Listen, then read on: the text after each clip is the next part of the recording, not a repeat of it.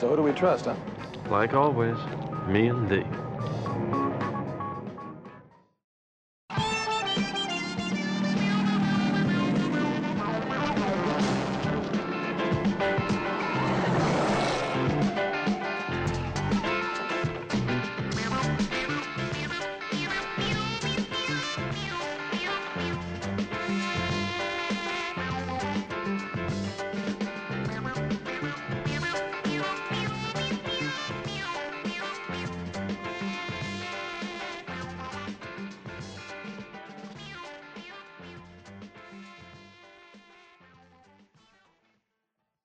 Welcome to Me and Thee and Three, a Starsky and Hutch fan podcast. I'm Monica.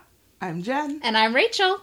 And we're three friends who have too many feelings about Starsky and Hutch. We don't know where to put them, so we're putting them in this podcast.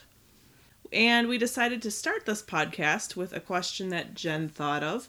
And the question is, if you were to play a role in Starsky and Hutch, what role would you most like? Jen, do you want to go first? Sure. So I feel like it would be fun to play a role where I got to kind of make fun of Starsky and Hutch or otherwise just not be there for their bullshit. And we curse in this podcast, I guess. We do now. I've sworn. BS isn't too bad. It's not like you won't say it again. We're dropping the F-bomb. So, I would want to play some sort of receptionist, either at the police station or at a place where Starsky and Hutch are attempting to get information. Maybe I'm in the county clerk's office or something like that. And they will ask me for information, and I will tell them they have to wait their turn, and they will get very frustrated with me, and I will make them wait while I fill out the paperwork and give them eye daggers and rolled eyes and otherwise not want to deal with any of this. This is not just me working out my aggression at the guy who cut us in line at the DMV the other day. I'd forgotten about that. Oh, what a jerk. Rachel. All right. I decided I wanted to be a morally gray character of some sort, preferably one who has to help them go undercover and get in somewhere. So, of course, I would be the talent coach for a Chippendale-esque show. I think that would be very fun. I would like to watch you do that role. What are you coaching?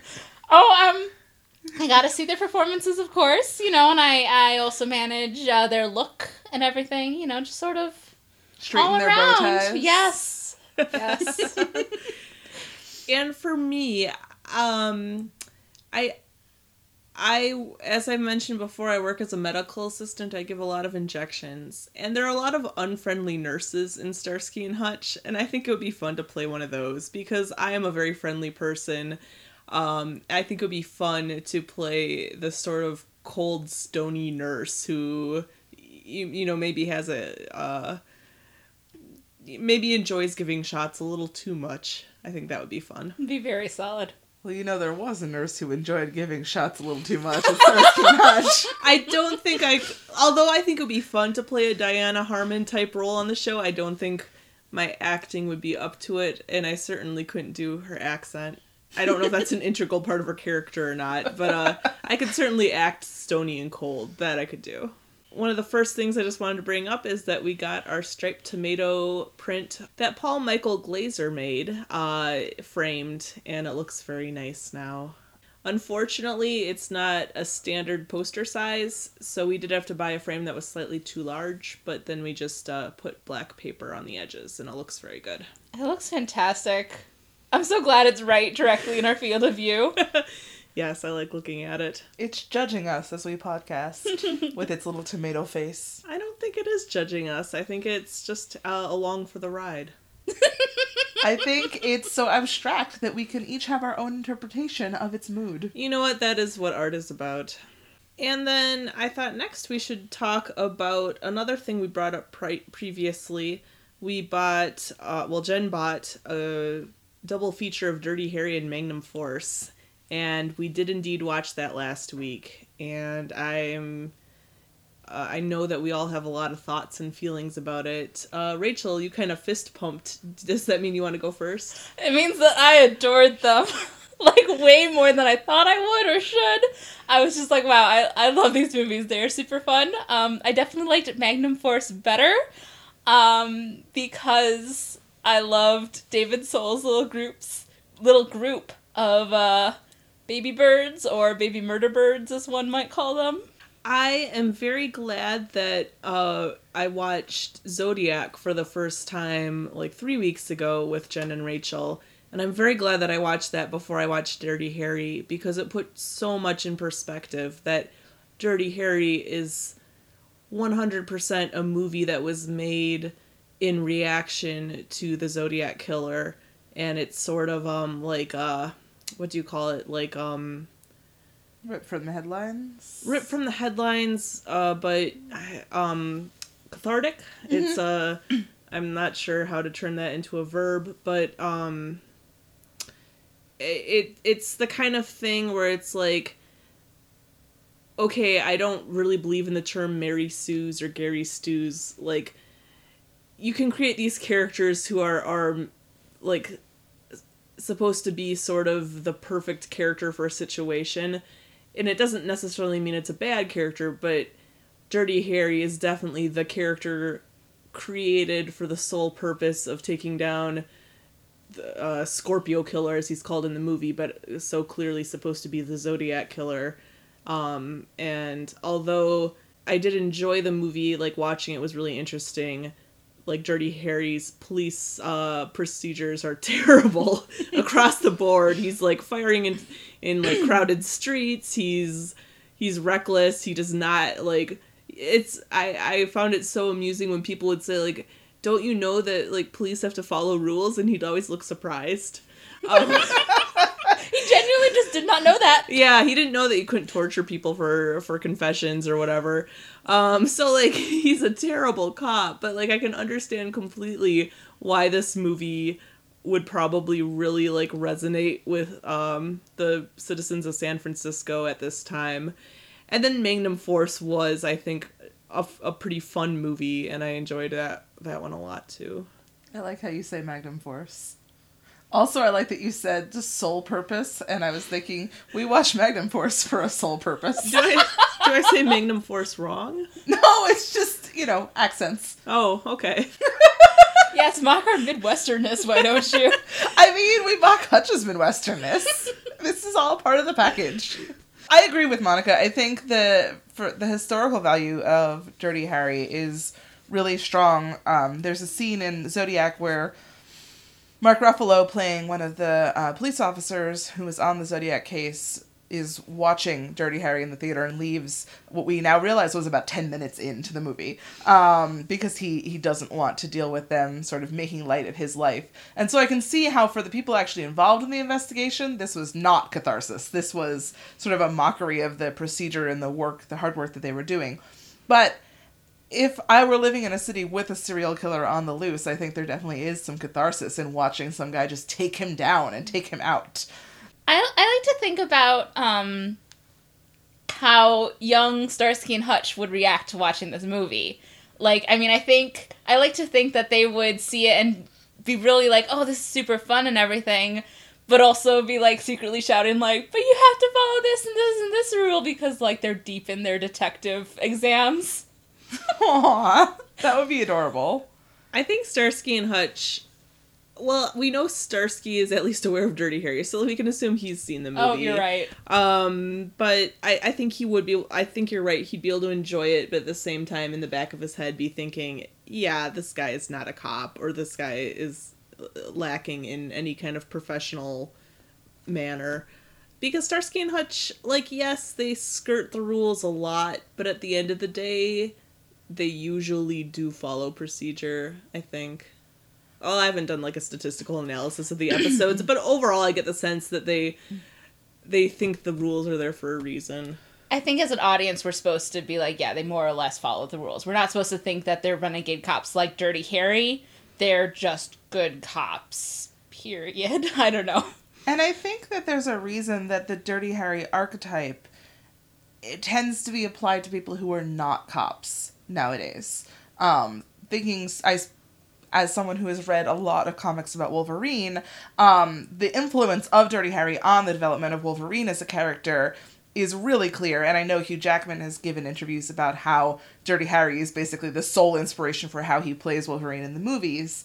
And so I think when you've got somebody who does not care about anyone's laws or regulations and is not bound by any laws or regulations beyond those that all citizens are supposed to abide by, you wind up with a character who you know is doing wrong, but you're still kind of rooting for.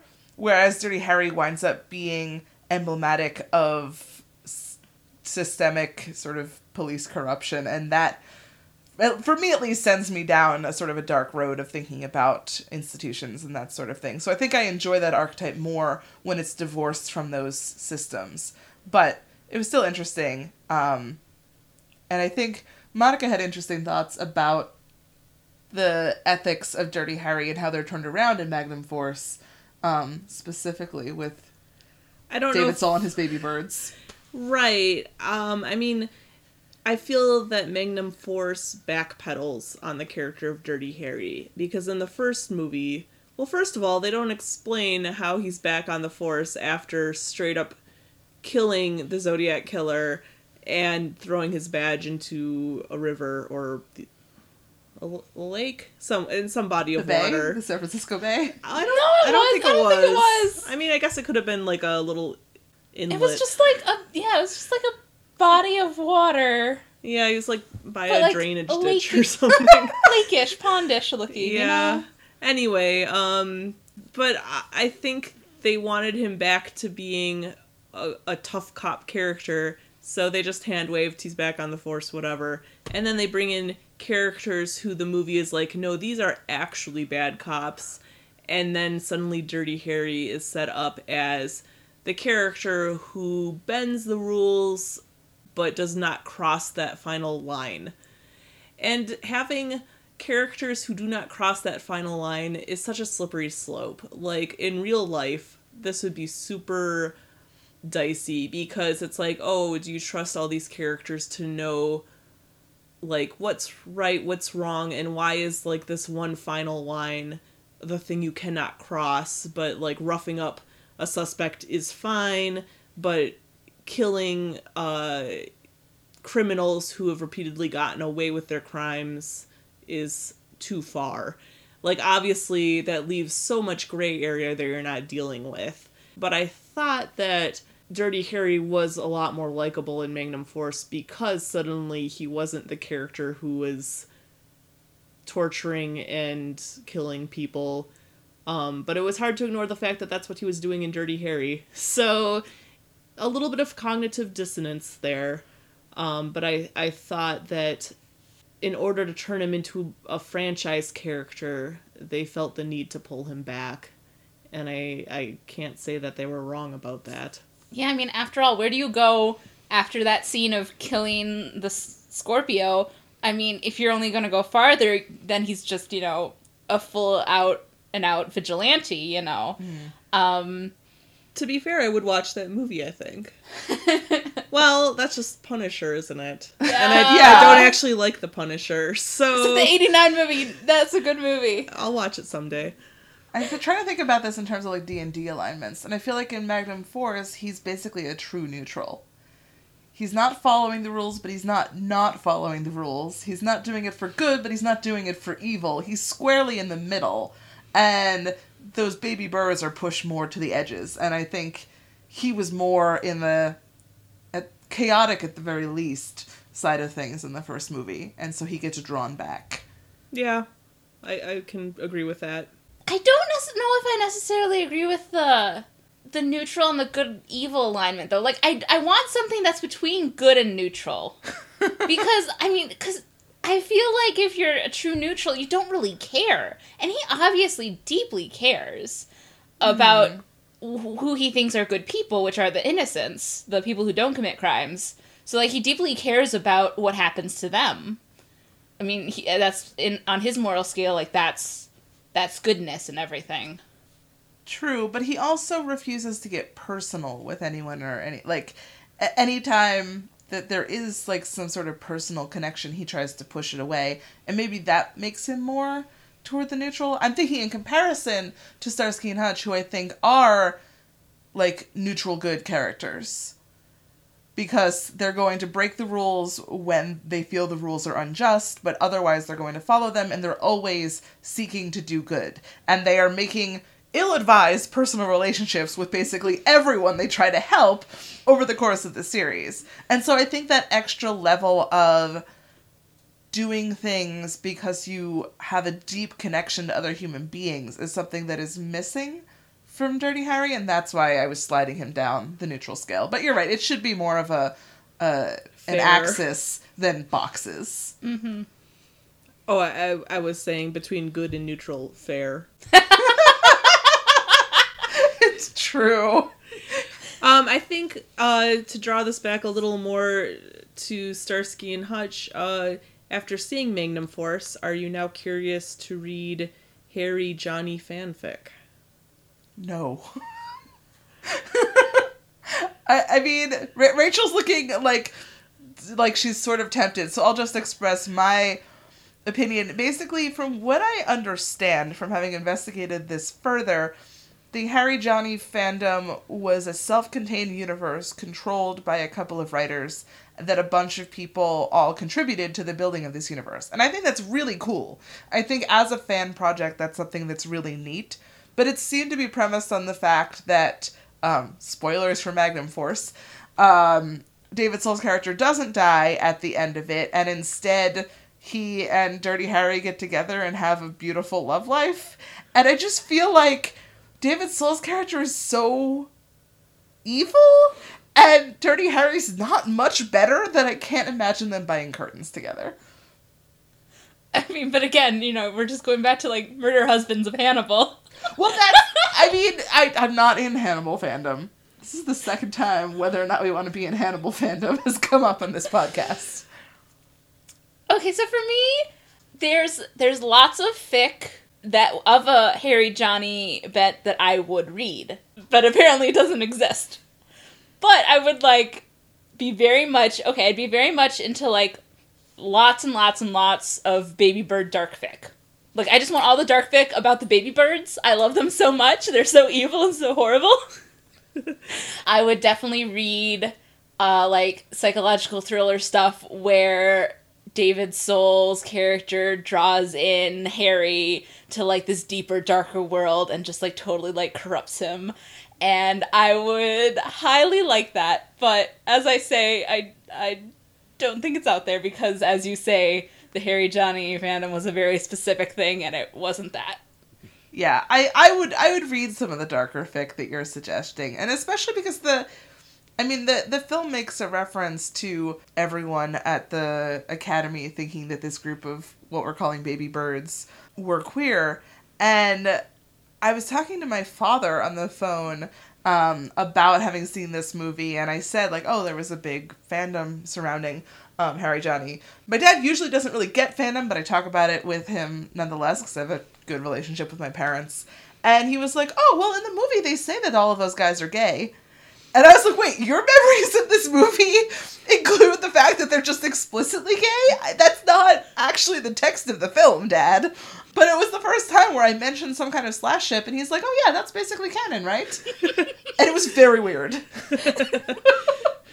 I think this might be a way to draw in a next topic, which also involves people talking about fandoms from long ago in strange ways. Jen, do you want to talk about Colbert? Oh, yes. So I'm a big fan of Stephen Colbert, and a big fan of John Oliver, who really needs to be back on the air. I think tonight he's back, so that's awesome. Whenever tonight is for when you guys listen to this. And so John Oliver was doing a sort of press tour about the new season of his show, and he appears on Stephen Colbert's show, and he does a sort of slide across Stephen's desk as he comes into the room. And Stephen laughs and makes him do it again and says, "You're kind of like Starsky and or Hutch sliding across the hood of their Charger." And it was ruined by that last word. Because at first I was like, this is a delightful Starsky and Hutch reference from two of my favorite political comedians. And then all of a sudden, Stephen Colbert is referencing the Dukes of Hazzard car. And I have not actually seen any Dukes of Hazzard. I don't know how good of a show it is, but I feel like based on the fact that their car is named after a Confederate general, it is offensive to Starsky and Hutch and the Torino to confuse the Torino with the General Lee. So I was deeply disappointed in this mix-up, but also delighted to see a Starsky and Hutch reference on TV.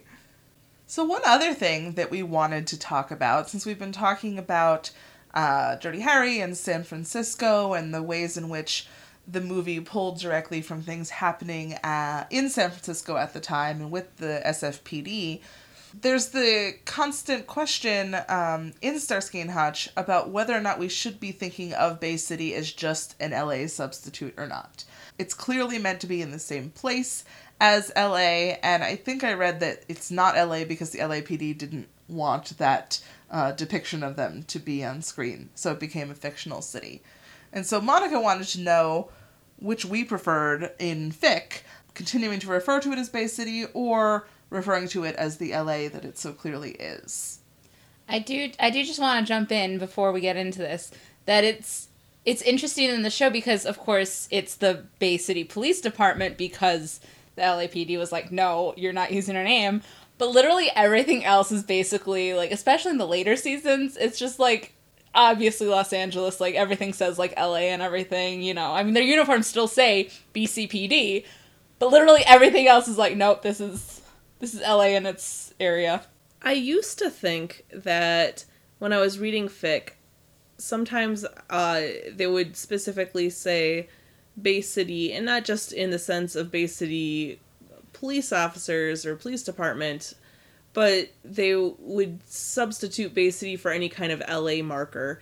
And I used to think, well, that's kind of silly. If I ever wrote fic, I would just straight up set it in Los Angeles and, you know, dispense with this thin veneer of separation.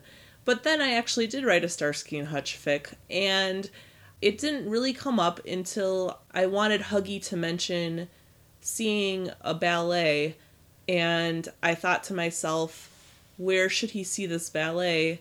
And I just wrote Bay City Opera House or Bay City Theater, something like that. And I was like, oh, this is so easy. I can just slap Bay City on a word. If I did that with Los Angeles, I would want to actually look up an actual theater or opera house that would possibly have a performance of the Nutcracker at it. And I don't think that would be hard research. Most theaters are pretty long-standing. So I think I could find one that was open and showing performances in the mid to late 70s. But it was one piece of research I didn't have to do, and it didn't matter to the story. Like, that detail would not really have enhanced the story had I done that research. And so being able to throw Bay City in there and just go with that fictionalization actually made it simpler, saved me a little bit of time, and I don't think detracted from the fic at all. And suddenly I realized, oh, I guess it's not as clear-cut as I thought, that going with the fictional Bay City does actually allow for a simplification of some things and also more creativity on your part. It allows the author to play with things and not worry about actual residents of Los Angeles going, wait a minute, like, I know signs when you're reading a fic, and if you actually live in a place where it's set, and then there's a glaring detail that just does not fit, you're like, wait a minute. I'm solidly with you on that. Like, I mean, okay, the thing is, I'm super lazy.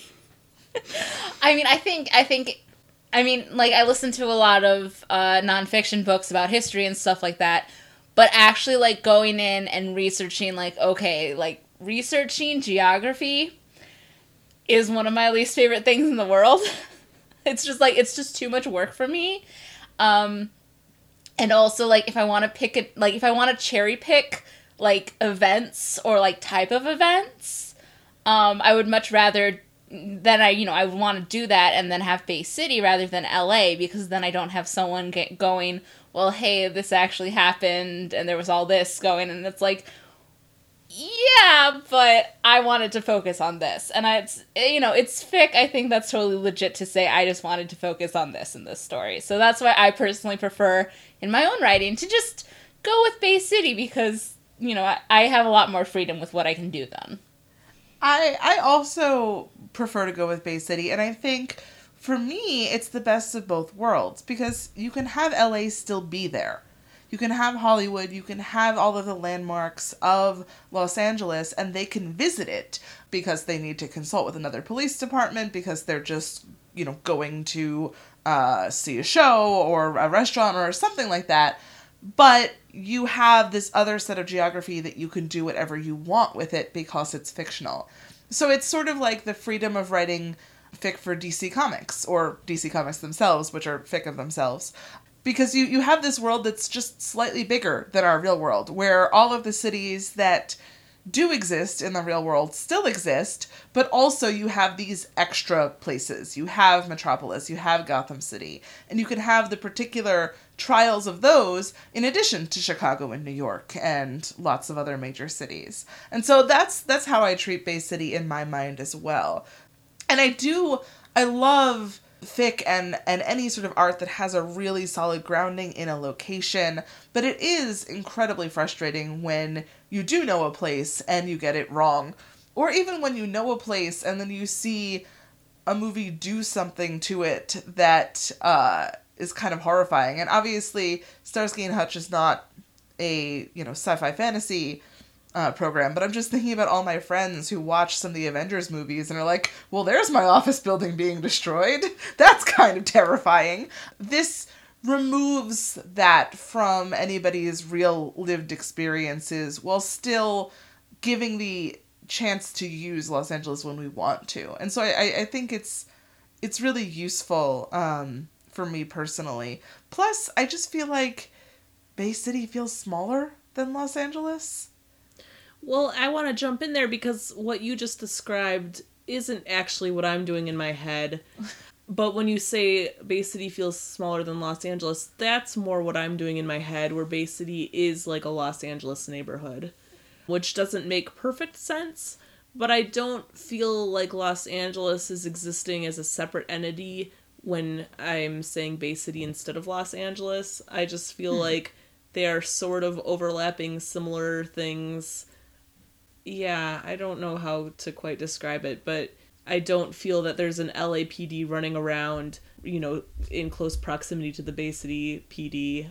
I just feel that Bay City is subbing in for LA and is fictional, but is also LA at the same time. Yeah, for me, Bay City just totally supplants LA. Anything that you would use LA for, that's Bay City. I guess I'm the only one who's like, no, they both exist. They're next to each other. It's, I don't know, that's what works best for me. Especially because I wasn't even sure when I first started watching Starsky and Hutch that it was supposed to be LA. Because when you say Bay in California, I assume you mean San Francisco. So at first I thought that they were in San Francisco, and that very quickly became clearly, sorry, there's a train. We live near a train. You probably just heard that. Or maybe you didn't. Sometimes it doesn't pick up. Who knows? We'll see. You did? Sorry. Obviously, it's not San Francisco. There's no hills, for one thing. And the weather seems to be much hotter than it ever is in San Francisco. So it became clear that it was supposed to be Southern California. But I feel like there are a fair number of major cities in Southern California. And so if I just assume Bay City is LA-ish in terms of location, then I can think, okay, that's a small city that's near Los Angeles, and that works for me in terms of thinking about fiction.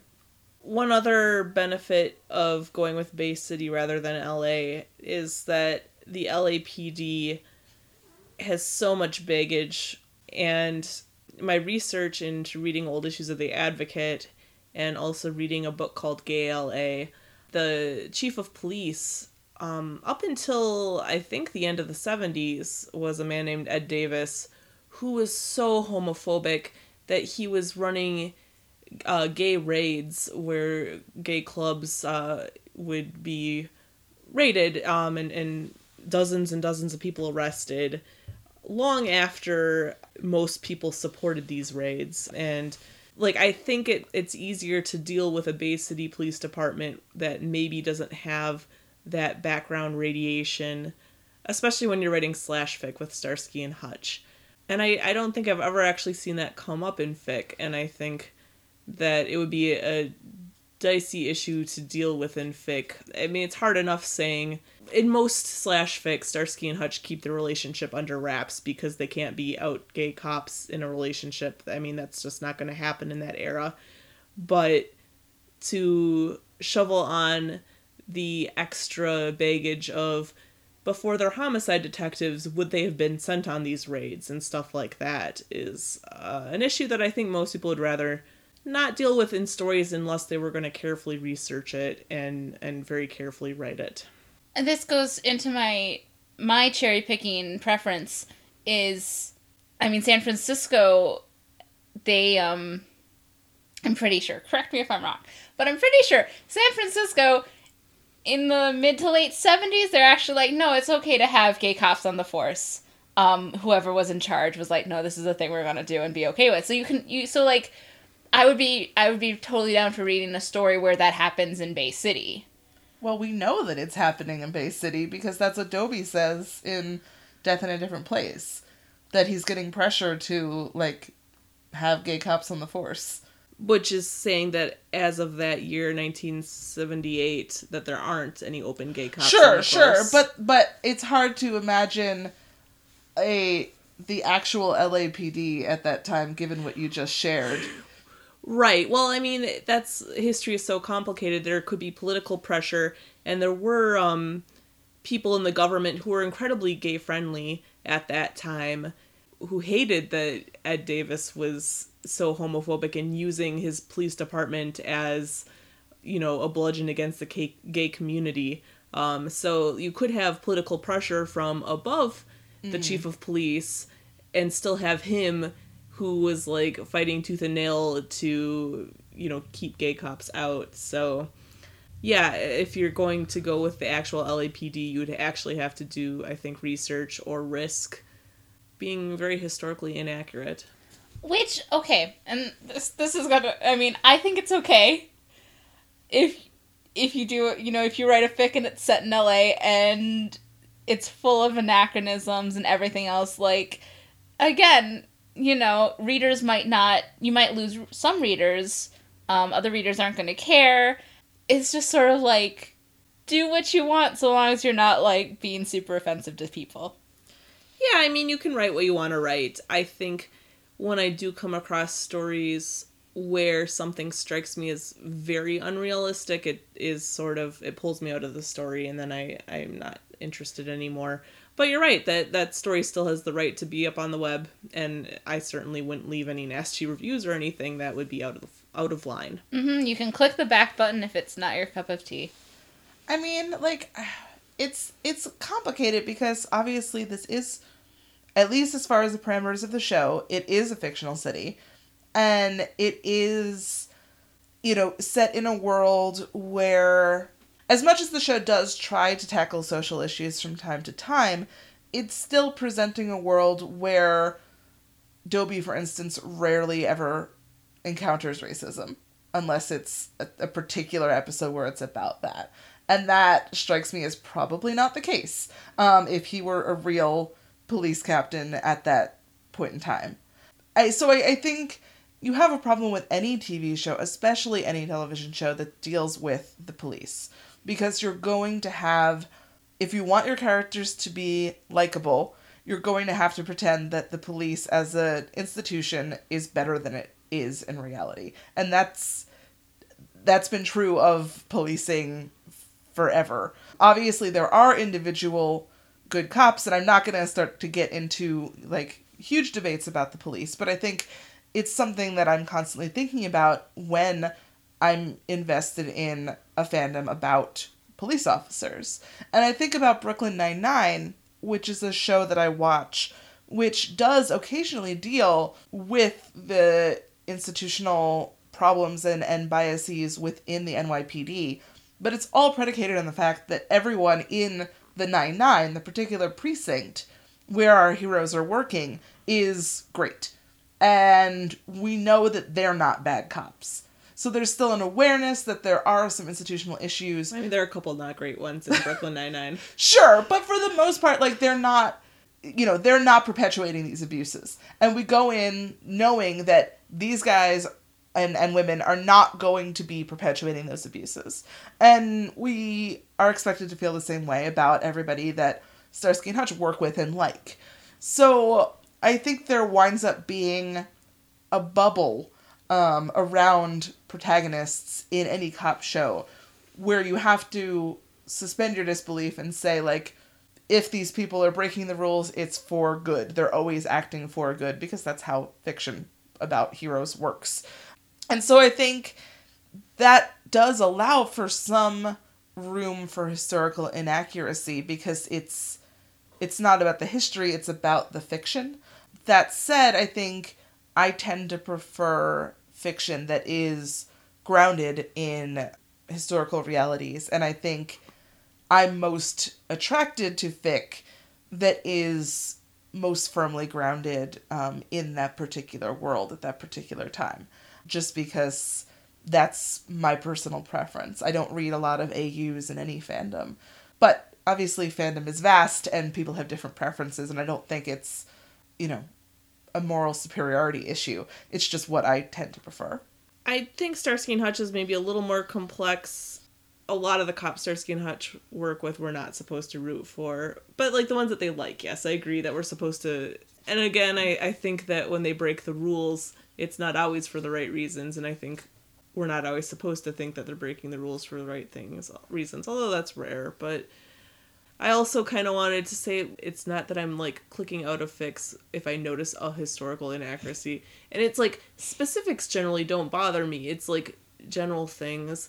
Like, if Starsky and Hutch were both out and not encountering any trouble in the late 70s, I would be like, this is too unrealistic for me. But if it's, like, Dobie knows that they're out and Dobie's okay with it, and, like, that I'm down with. Like, Dobie loves them, whatever. And, like, if it's kind of like an open secret where, like, some of their coworkers probably strongly suspect, but it's sort of a don't ask, don't tell situation, that I could kind of believe too, maybe. But, like, if it's, like, the whole department is just like, oh, yeah, Starsky and Hutch, they love each other, it's cool. I'm like, no, that's not going to work for me. I mean, that's exactly how I feel about hockey fandom. So... But, like, that's kind of my favorite thing about... I don't encounter it a lot, but the Starsky and Hutch fic I want is where they're just, like, they just know and they love each other. They don't have to, like, come out or discuss sexuality or anything like that. I just want them to, like, be in love. Like, that's all I want. That's fair. And, like... So, like, all that other stuff is just, like, it's just so... like, I don't... Like you, I don't want it to be like, oh, the whole station knows, and it's like, oh, yeah, it's cool. But I want it to be just, like, that's just how it is for them. And I bet a lot of the station does suspect that they're gay. And, like, but since no one's saying it out loud, like, it's fine. Plausible deniability? I don't know. And, like... Again, don't ask they them. touch each other so much, and they like get off shift and immediately go have dinner together, and, like, yeah, if Dirty Harry met them, he'd be like, well, they're probably queer, but if they can shoot well, that's fine. Going back to the thoughts of locations, if I ever write fic that involves Starsky and Hutch visiting Hutch's family in Minnesota, which is a lot of fic that's out there, I am definitely going to Monica's mom and asking her questions about Minnesota living. That's fair. My mom spent a portion of her childhood in Superior, Wisconsin, which is right next to Duluth, Minnesota. So she knows that area well. I'll get her to Duluth pick my fic. Yeah, and she actually grew up in Bemidji, Minnesota, which is very far north Minnesota. I think Callie has something to add to this conversation.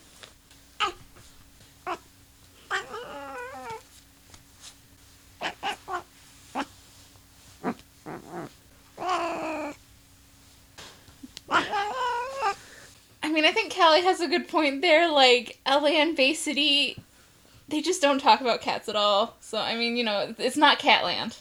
It's not the land of food. There's kittens. There are kittens, but it's not Catland. And I don't think Callie would like the kittens. She wouldn't like the kittens. She But doesn't like land of anyone else of her food. species. Catland is just full of food. This is the key part. Well, Bay City's full of food, but Starsky never gets to eat it. Exactly. I think that's probably Callie's the saddest part for her. It's true. That would be Kelly's nightmare. Food everywhere that she can't eat. Kelly feels Starsky so strongly. Every time we tell her, no, it's not your dinner time yet, or we take our food and we move it away from her, she feels like Starsky does when Hutch grabs his hot dog. Which is not a euphemism. This time. Well, I feel like maybe we could head on to our rec corner. And Jen, you actually just brought up the fact that a lot of fic involves Starsky and Hutch going to Minnesota. Is that a segue that you could use? That is a segue that I could use. Thank you, Monica. I was looking for some fic to read, and I'm not a podficker yet, but I do like reading out loud. And so Monica suggested that I read aloud to her some fics that she found that had a really strong first-person Starsky voice. And those were... Monica has the titles. Okay, it's part of a series called the Golden Boy series by Mary Louise Fisher. But I'd read the first story, and I liked it. I enjoyed it quite a bit. But I thought, well, I've already heard this. I'll have Jen read me a story from the series I haven't read yet. So I picked out How I Spent My Summer Vacation, which is actually the fourth one in the series. And then after that, the second one in the series, Why I Live in the Best Western. We enjoyed reading those fics aloud. I think of the two of them, I think I preferred the Summer Vacation one because it's very much about how sometime in the mid-90s when this fic was written, I believe it was published in zines in 1996 when I was 10.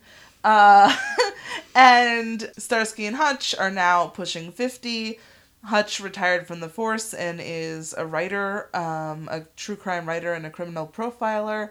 And Starsky is still a cop, and now he's on vacation, and so they're going to visit Hutch's family in the cabins near this lake in Minnesota, and it's a standard Hutchinson family.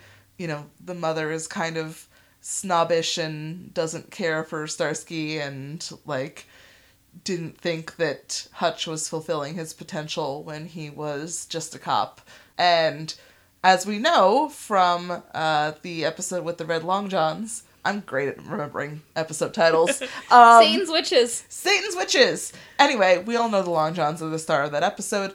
As we know, Starsky is not super into camping, and he remains really not into camping in this mostly humorous fic, where he has a lot of stream of consciousness rants about various things involving camping and water and plagues.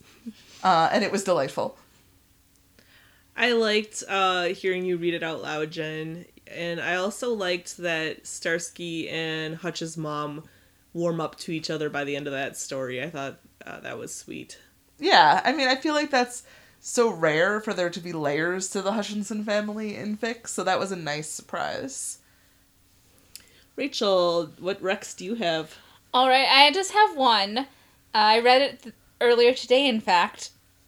It's Faded Up to the Sky by Jat Sapphire, and I've read other fics by Jat Sapphire, so I was like, yeah, you know, this will be good. And it was indeed. It's a very short fic. It's only 750 words. But the summary, I think, explains it all. Both Starsky and Hutch appreciate Starsky's old jeans. And it's exactly that. It's this loving description of an old ratty pair of Starsky's jeans. I mean, I assume this takes place in, like, probably, like, the 80s, because they're very outdated jeans. But they're very tight around the hips, it specifically says.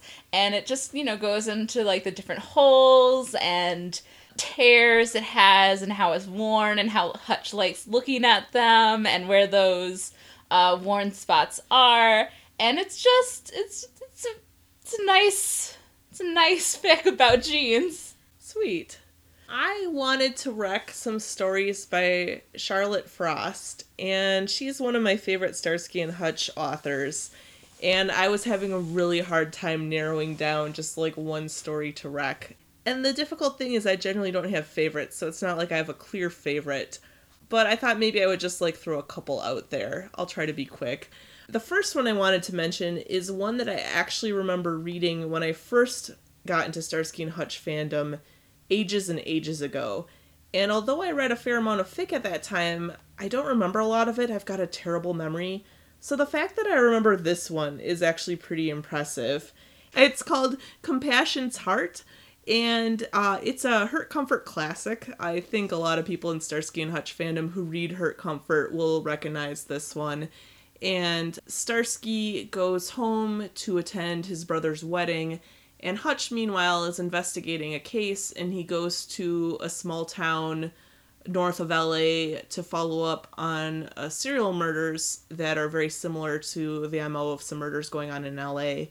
And, well, there he gets ambushed by the killers, and this story, it gets pretty dark, but the comfort is very satisfying, and then Starsky and Hutch just love each other so much. And I find the progression of their relationship in this story very satisfying. We learn early on that Hutch has been ready to bring a romantic and sexual element to the relationship, but Starsky has been wary of this. And throughout the story, Starsky's doing some soul searching, and it's just very sweet, full of lots of love. And then another one that I really love of Charlotte Frost's is Private Agendas. And this one I love because I feel that the storytelling, it's just a very well-written story, plot-wise, that there are lots of extra characters interacting with Starsky and Hutch, and they each have their own thing that they're bringing into Starsky and Hutch's lives to complicate them and to make them realize things about themselves.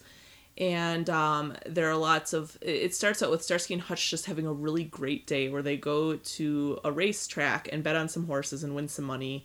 And they're just having such a good time together. They're having fun. It's relaxing. They're winning, which they did not expect to do. And they meet Doris Huntley, which is a character from the episodes Birds of a Feather.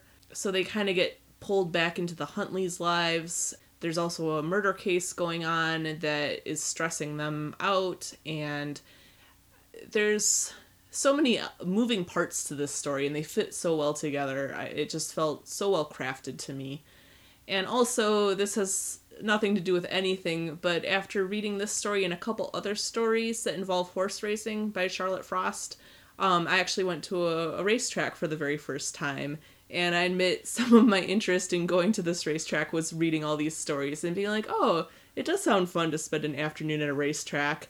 And Jen had been to racetracks out in New Jersey, and she said that, yes, it was fun. So the one in Chicago was the closest. We spent a day there. It was actually really, really fun and pleasant. So I do often find that when I read stories that really resonate with me, I feel compelled to kind of seek out elements of that story.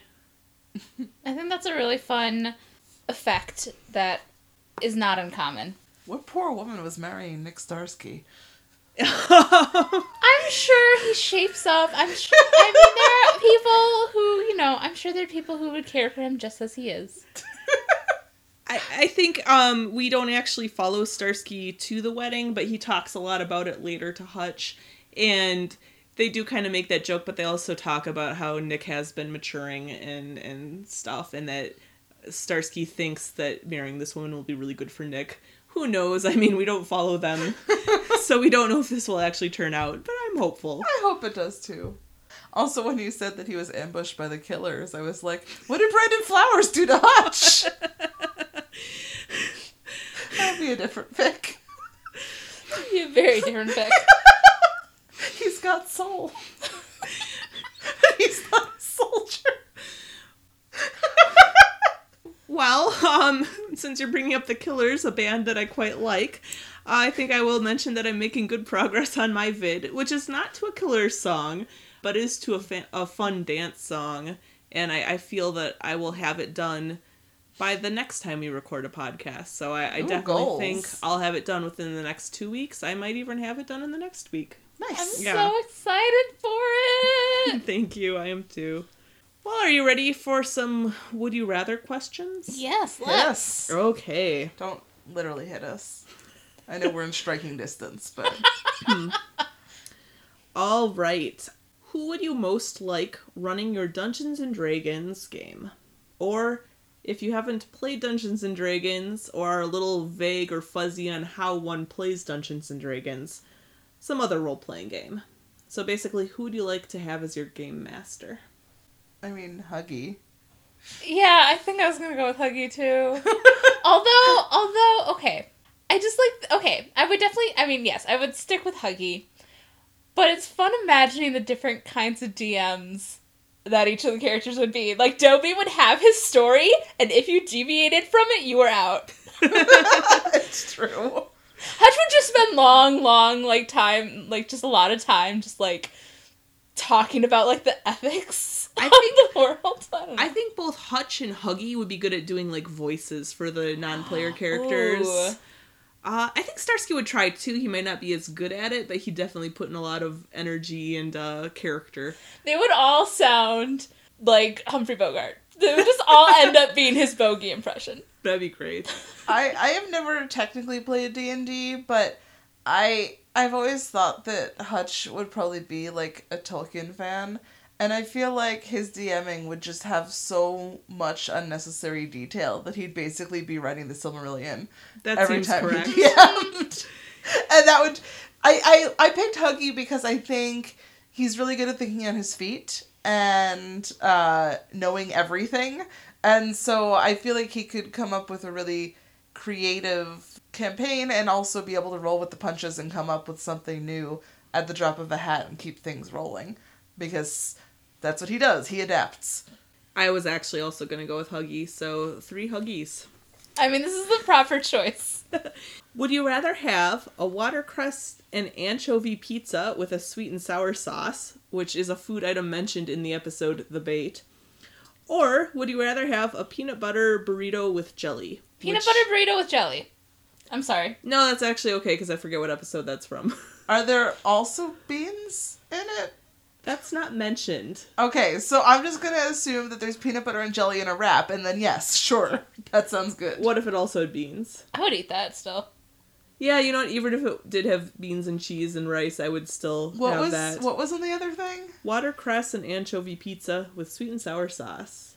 Honestly, I'm not sure if I've ever had anchovies.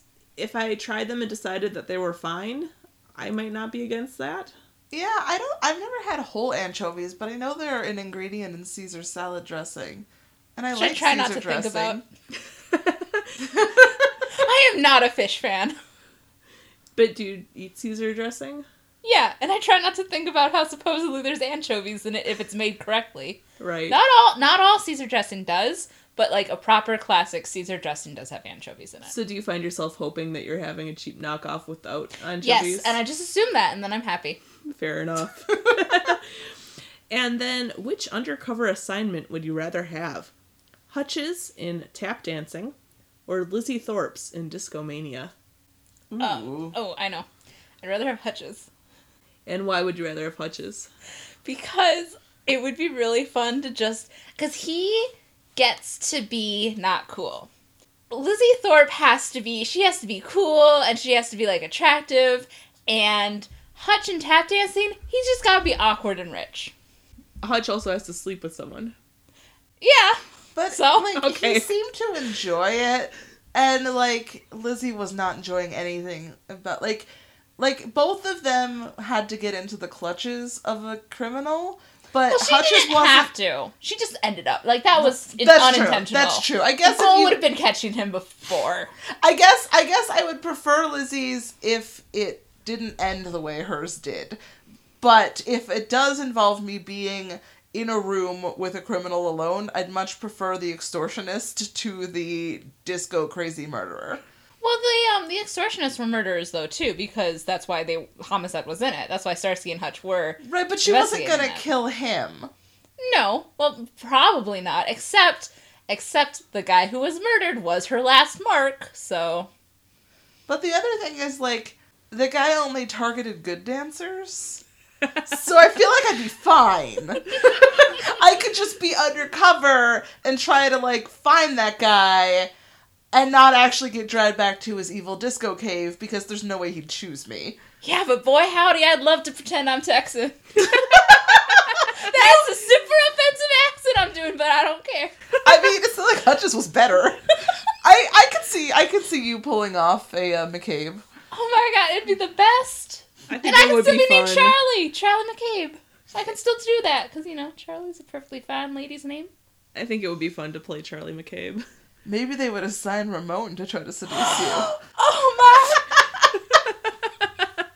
Okay, Monica? Oh, I'm gonna go with... shoot. I'm gonna go with Lizzie Thorpe. I feel like they wouldn't give you the assignment unless they thought you were a good dancer and that the killer would be interested in you. But again, the assignment isn't to actually, get kidnapped by the killer. So you just go out there and dance. Hutch got an undercover assignment, though, there. I mean, he was there at the disco, too. Undercover. Right. Unable to dance. Hutch's dancing in that episode is, I think, his worst dancing in the series. And that's saying something. I think that includes Charlie McCabe's dancing. It's true. At least Charlie McCabe had a partner to try to straighten things out. But okay, Hutch's assignment wasn't to sleep with her. I feel like we're saying, Lizzie's assignment wasn't to get kidnapped by that guy. I think we're missing the part where it wasn't Hutch's technical assignment to do what he did either. But he had to get blackmailed. To prove that there was blackmail going on, he had to get blackmailed. Yeah, I feel like maybe that was... I don't think the police thought, hey, Hutch, have sex with this woman. But I think they probably knew that was a possibility. Dobie didn't seem surprised when it happened. that was the whole... They were building the facade of a somewhat womanizing guy who is, rich guy. So, they knew that this is the kind of extortion. These were the targets they were choosing. So, I think he has to go in that with the expectation that he might have to sleep with her to not break cover. Do real cops? I guess they probably must. Oh, I'm sure. Undercover cops. They must have to have... They have to do all kinds of things undercover that they wouldn't ordinarily do. So when you're under deep cover, you do all sorts of crap, so... Mm-hmm. You commit crimes, depending on what your undercover job is. Although I think that's more often, FBI agents. I could be wrong about that, but... If you're, undercover with, a mafia or something... That's usually FBI, right? Or is that... Yeah, or generally. Is that cops? I don't know. I think it's generally FBI. Well, whatever. We don't really know. We're guessing not here. Unless you're Ray Vecchio. Ray, aw. Then you're just a cop. Then it's not FBI. Then it's just cops. I saw some meta about Due South on Tumblr just yesterday. Had you reblogged it? No, but if it's the one I'm thinking of, I was really saddened by it. Oh. Was it about closets? It was about closets, but it reminded me of Starsky and Hutch because I'd forgotten, but they mentioned in this meta that at some point Frasier and Ray K, I assume, are doing free association, and Frasier brings up the word closet for Ray to free associate, and Ray is like, why'd you bring that up? And I'd completely forgotten that, but in Starsky and Hutch, we know that Hutch tries to do some free association exercises with Starsky and picks the word closet, and Starsky rolls with it, and probably ends up trolling Hutch with it, actually, depending on how you want to read that scene. So I thought it was kind of funny that both of those shows had a very specific series of events using the word closet. I was also really amused to see Due South meta in 2018. Yes. It warmed my heart. I did just want to, I was sad because it was about Ray K, but that was the only, it was very fun meta otherwise. Ray Vecchio forever. Yes. We have a side in the Ray Wars. We're sorry. We're sorry. We know it's the losing side. See, this is the thing, give me Ray K and Francesca, though, all the time. I want loads of fic for them, and yet... I've never seen Due South, but my dad's barber is also the barber of the guy who plays Ray V's dad. Ah. Ray V. No. Ray V, the actor who plays Ray V, has a father. Okay. As everyone does. And his father went to the same barber as my dad. Ah. So the barber had a signed picture of that actor in his barbershop. That's awesome. Because it was his client's son. That actor showed up in one episode of House, and he had a Canadian flag on his wall. So it didn't actually work because his character was significantly different from Ray Vecchio, but I tried to like twist it into this is Ray Vecchio who is honoring Frasier with this Canadian flag. Maybe he's gotten citizenship. I mean, Maybe he that wanted happens healthcare. when you get married. You know, you can apply for citizenship when you get married to someone from a different country. Well, until we meet again, you can reach us at Gmail at meandtheand3, all written out, all lowercase. The 3 is a word, not a numeral, at gmail.com. You can find us on Twitter at me3, because Twitter doesn't have enough characters. Or you can find us at WordPress, meandthe3.wordpress.com. Feel free to participate in discussion or shoot us an email if there's something you want to hear us talk about or if you have a comment. I heard that we were asked for some pictures on Twitter, and all 3 of us are fairly camera shy, but I do have a picture of me reading private agendas at the University of Iowa Archive, so I'll put that up on the WordPress page.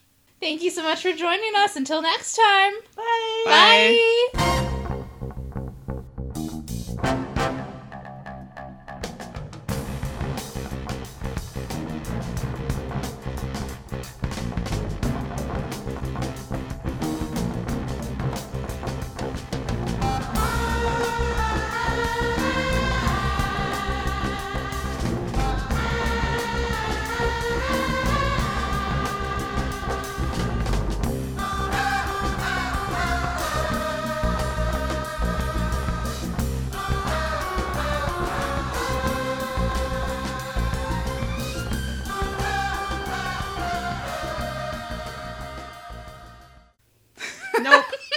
Nope.